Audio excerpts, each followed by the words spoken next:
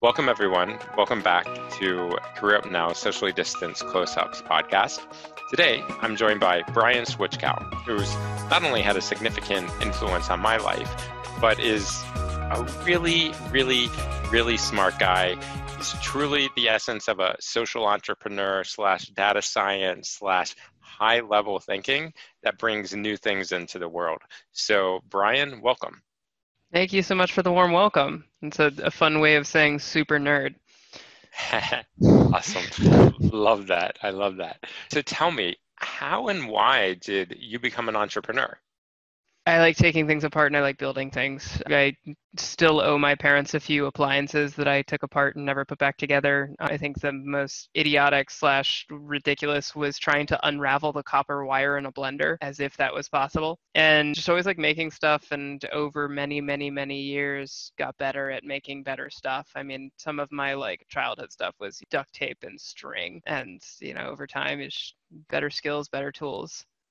How does that transfer into entrepreneurship from being more like a young industrial mechanical engineer to now engineering pieces that address academic or thinking or entrepreneurial issues? Time and scale. I could give a lot of grander reasons, but I think for the speaking to myself in my youth, I feel like called to be the voice of like, don't take yourself too seriously. I got into marketing because I had anxiety about dating, and I inadvertently learned like basically behavioral science. I got into entrepreneurship because I wanted to build stuff. And how do you build a lot of different things? Well, you become an entrepreneur and or you start an agency where you have clients that come to you with a bunch of different needs. And I wanted to build stuff, and I didn't want to only build the same thing all the time, right? Like they say that if you really love baking, the worst thing to do is to start a bakery. And I somehow had the intuition to not start my version of a bakery. In about 2012, I had inadvertently started a marketing agency. I say inadvertently because I was doing stuff with Twitter that at the time was like revolutionary and now is considered spam. It's like the like follow game, basically.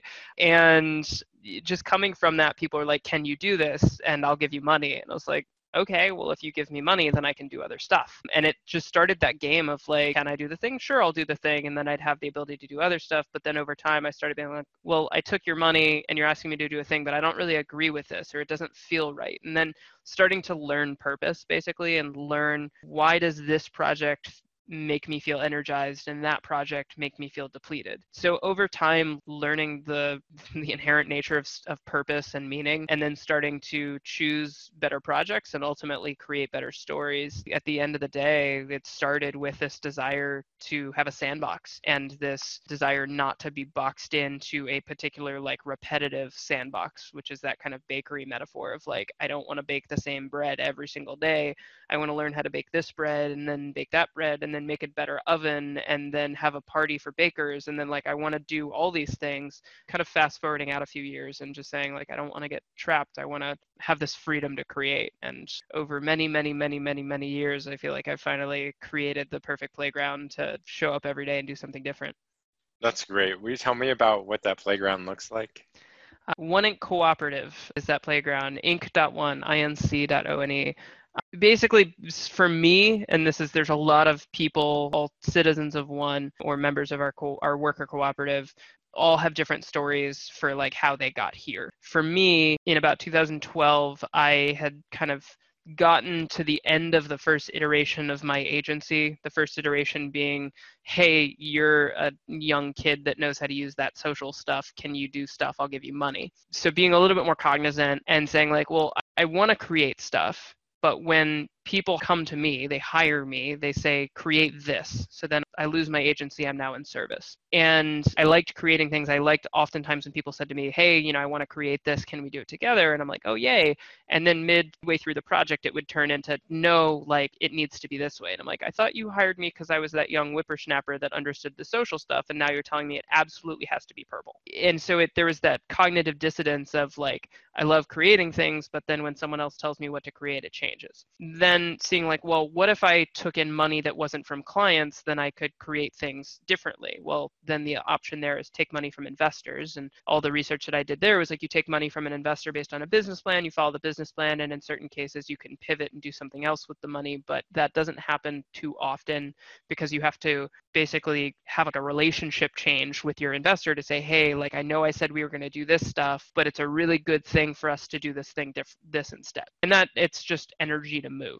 So it's like, all right, well, I can take a client's money and do what they want. I can take an investor's money and commit to doing one thing. What I really want is I want a team to do all the stuff that I'm not good at. And I want funding to pay the team. And I don't want any obligation that comes with that funding. I just want to be able to like play. So I had this idea, didn't have a way of articulating it, and spent about 8 years building pieces. And so I built the last iteration of my marketing agency prior to what is now One Studio was called Ghost Influence, and it was 3 parts. It was a marketing agency, a marketing education community, and a startup studio. The marketing agency was the largest driver of financial capital. That was the thing that gave me the space to create and keep going. The community was where I built consistent financial capital and also kind of won people over by showing up and giving them value and then having them be like, hey, like I have this new project, can we do it together? And I'm like, great, like I love these together things. And then the third piece is the incubator, when I would say like, man, someone should make a thing like, but I don't know how to explain what it is because I'm not sure yet. I just feel this intuitive, like I want to play in this direction. And now that was Mythos, Brian Bot, and a whole mess of other projects have come out of that energy. So One Inc. Cooperative is the manifestation of that desire. We have one legal entity, which is Citizens of One Inc. Cooperative. It's a California worker cooperative. Within that cooperative, we have a virtual economy. Within that cooperative, we have virtual corporations. We have this ecosystem that allows us to create a project that might not necessarily create financial capital, but will create social capital. And that social capital can be converted into financial capital somewhere else.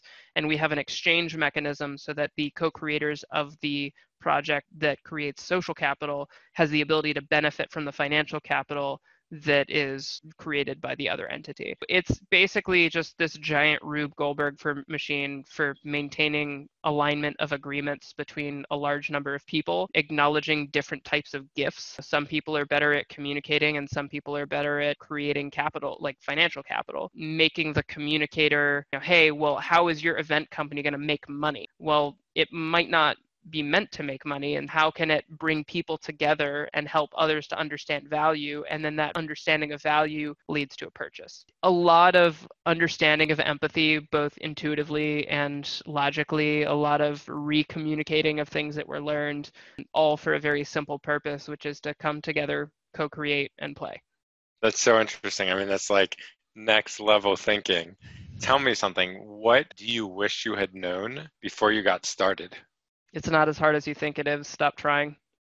I've never heard, nor would I have expected that answer. How do you tap into that space? I have a sticky note next to me right now. I have 2 different. One is the lighter you are, the faster it becomes. So often we manifest the things that we don't want because we're trying to avoid them. Actually, I just had the census worker came to my door, and I think Gar was his name. And I was like, oh, like what ethnicity is that? And he's like, my mom wanted to name me something that kids couldn't make fun of. And he's like, because it was so short that they couldn't make fun of it. And he's like, but then all the kids just added stuff to it. So it was like garbage truck. She created exactly what she wanted to avoid. And so that energy of trying, like the notion of hustle is so toxic because it's this like grueling, I'm gonna make it through and I'm gonna do it no matter what. And oftentimes when you just take a breath and you're like, it's meant to happen. Like the music is playing the band. I accept that frame of like, the universe is conspiring for my benefit, and then it just happens. The thing that you were like working and struggling to do and like clawing at the ground, it's like when you just stand up and you're like, that doesn't need to be this hard. It's just a casual stroll forward. So I think there were a lot of times throughout my journey, and it's still something I'm present with every day today, is just acknowledging that it doesn't need to be as hard as you're making it. Oftentimes that means just taking a breath and being patient. Like all the anxiety about what's to come, it's like just take a breath and wait. That's remarkable. I love that because it's just interesting because hustle culture is such a big thing that's being pushed on young people right now. And I'm in the older demographic. I just turned 40, and I see these young people like working 7 days a week, and they take off a day every year, like a Sunday or something. Yeah. And I'm like, and it's such a good point that you make, because like it probably they get almost as far or as far or maybe further if they would just let things happen sometimes rather than always they have to make everything happen. And I mean, I catch myself doing that too. Like I become super anxious if not everything's happening very quickly. And I think that is kind of remarkable because I have to have so many projects and so many things going on at once so that I can switch between as like things patiently get done on other ones. I actually never thought of it that way. That's really remarkable. And I've experienced it in everything from creation, what someone might describe as work, from like creation to dating. How my fiance manifested in my life was I had this affirmation because I would talk a lot going into a meeting. So I would have this affirmation of I am making space for the person I'm about to meet. And then that turned into a manifestation of like I was hosting events every 2 weeks. I was hosting an event. And then a friend of mine was like, you should do the same thing with dating. And I was like, okay. So I wrote on a sticky, I am making space for love. Not I'm looking for love, not I'm looking for a partner, which is this energy of like going out and seeking energy, hoping to find it and then pull it back to where you came from in space that might not exist, versus staying where you are, being comfortable in that space and clearing the space so that the energy will come to you. And it was this cognitive shift that from a dating standpoint, I would physically push my arms out and clear the space in front of me. I would meditate imagining a space in front of me. I would meditate imagining not a specific thing coming to me, but this like energy of love being present with me. I would constantly just visualize the clearing of the space, kind of like digging sand out on a beach. When you dig the sand out on a beach, the water comes in to fill it. And I did that for about 2 months before she just literally showed up at an event and stood next to me. I mean, I also have had a podcast called the Future Wife Podcast since like 2012. It's never been published. And the agreement that I made with my future wife when I started in 2012 was that it would never be published until I got married. And then she would have the first edit. So I've been having this conversation for a really long time. So when she showed up, I was like, oh, I know you. And the same thing goes with any kind of, anything, whether it be work, life, love, doesn't matter. Is it when you just kind of disconnect from what society says we have to like do? I think there's a quote, an Alan Watts quote that really connected with me when I found it was, children are often told to do things that are just supposed to happen. Eat your broccoli, brush your teeth. Those things should just happen. Like, let's make space for them instead of forcing this notion of doing and progressive more and do. It's like, just take a breath, let it happen. Listen to what is coming into being rather than like forcing it into existence. You say that and I'm like, I need to take a breath. I'm wondering, what's the core value that you have and you hold dear that you would say guides your personal and professional life, like your North Star? I have 5 because they're eulogy virtues. It was an exercise I did years ago, and I can remember 4, so I'm looking up. Is authenticity, creativity, cooperation, unity, and love. Could you pick one and just explain how that manifests itself, or the reason that you chose that one in your, I'm going to make up a term, your eulogistic approach to self-contracts? Creation. There's a book that I love and go through often. It's called Finite and Infinite Games by James P. Carse. The first sentence of the book is, there are at least 2 types of games. There are finite games, which are played for the purpose of winning, and there are infinite games, which are played for the purpose of continuing play. And in this book, he basically shows all the different elements of finite and infinite games. And capitalism, as it is today, is largely a finite game. And Bezos has won that game, but that's more of a sarcastic play on, like, if you want to learn more about that, go to bezoswоncapitalism.com. It's one of my many domains. And I haven't gotten sued for it yet. Creation, being able to make something, a story that other people can experience, and then having that experience become a memory, and having that memory then transmute itself through sharing, and you literally get to create a myth, something out of nothing, right? You can create something physical like a piece of art, but when you create an experience, it's infinite. It's like trying to explain the impossible color. Like you can put words to it, you can spend hours doing lectures on it. I mean, if you think of like all of the energy looking at and reflecting on the Bible or any substantial text like that, or any substantial experience, or even just a moment of true love. Like I can speak for hours on why I'm choosing to marry the woman I'm choosing to marry, but none of that is going to be the truest representation of just the silent stare into her eyes and that infinite feeling. And so when we acknowledge that the words themselves create a finite representation of this infinite experience, we get to say like, okay, when I speak, I'm speaking part of what is.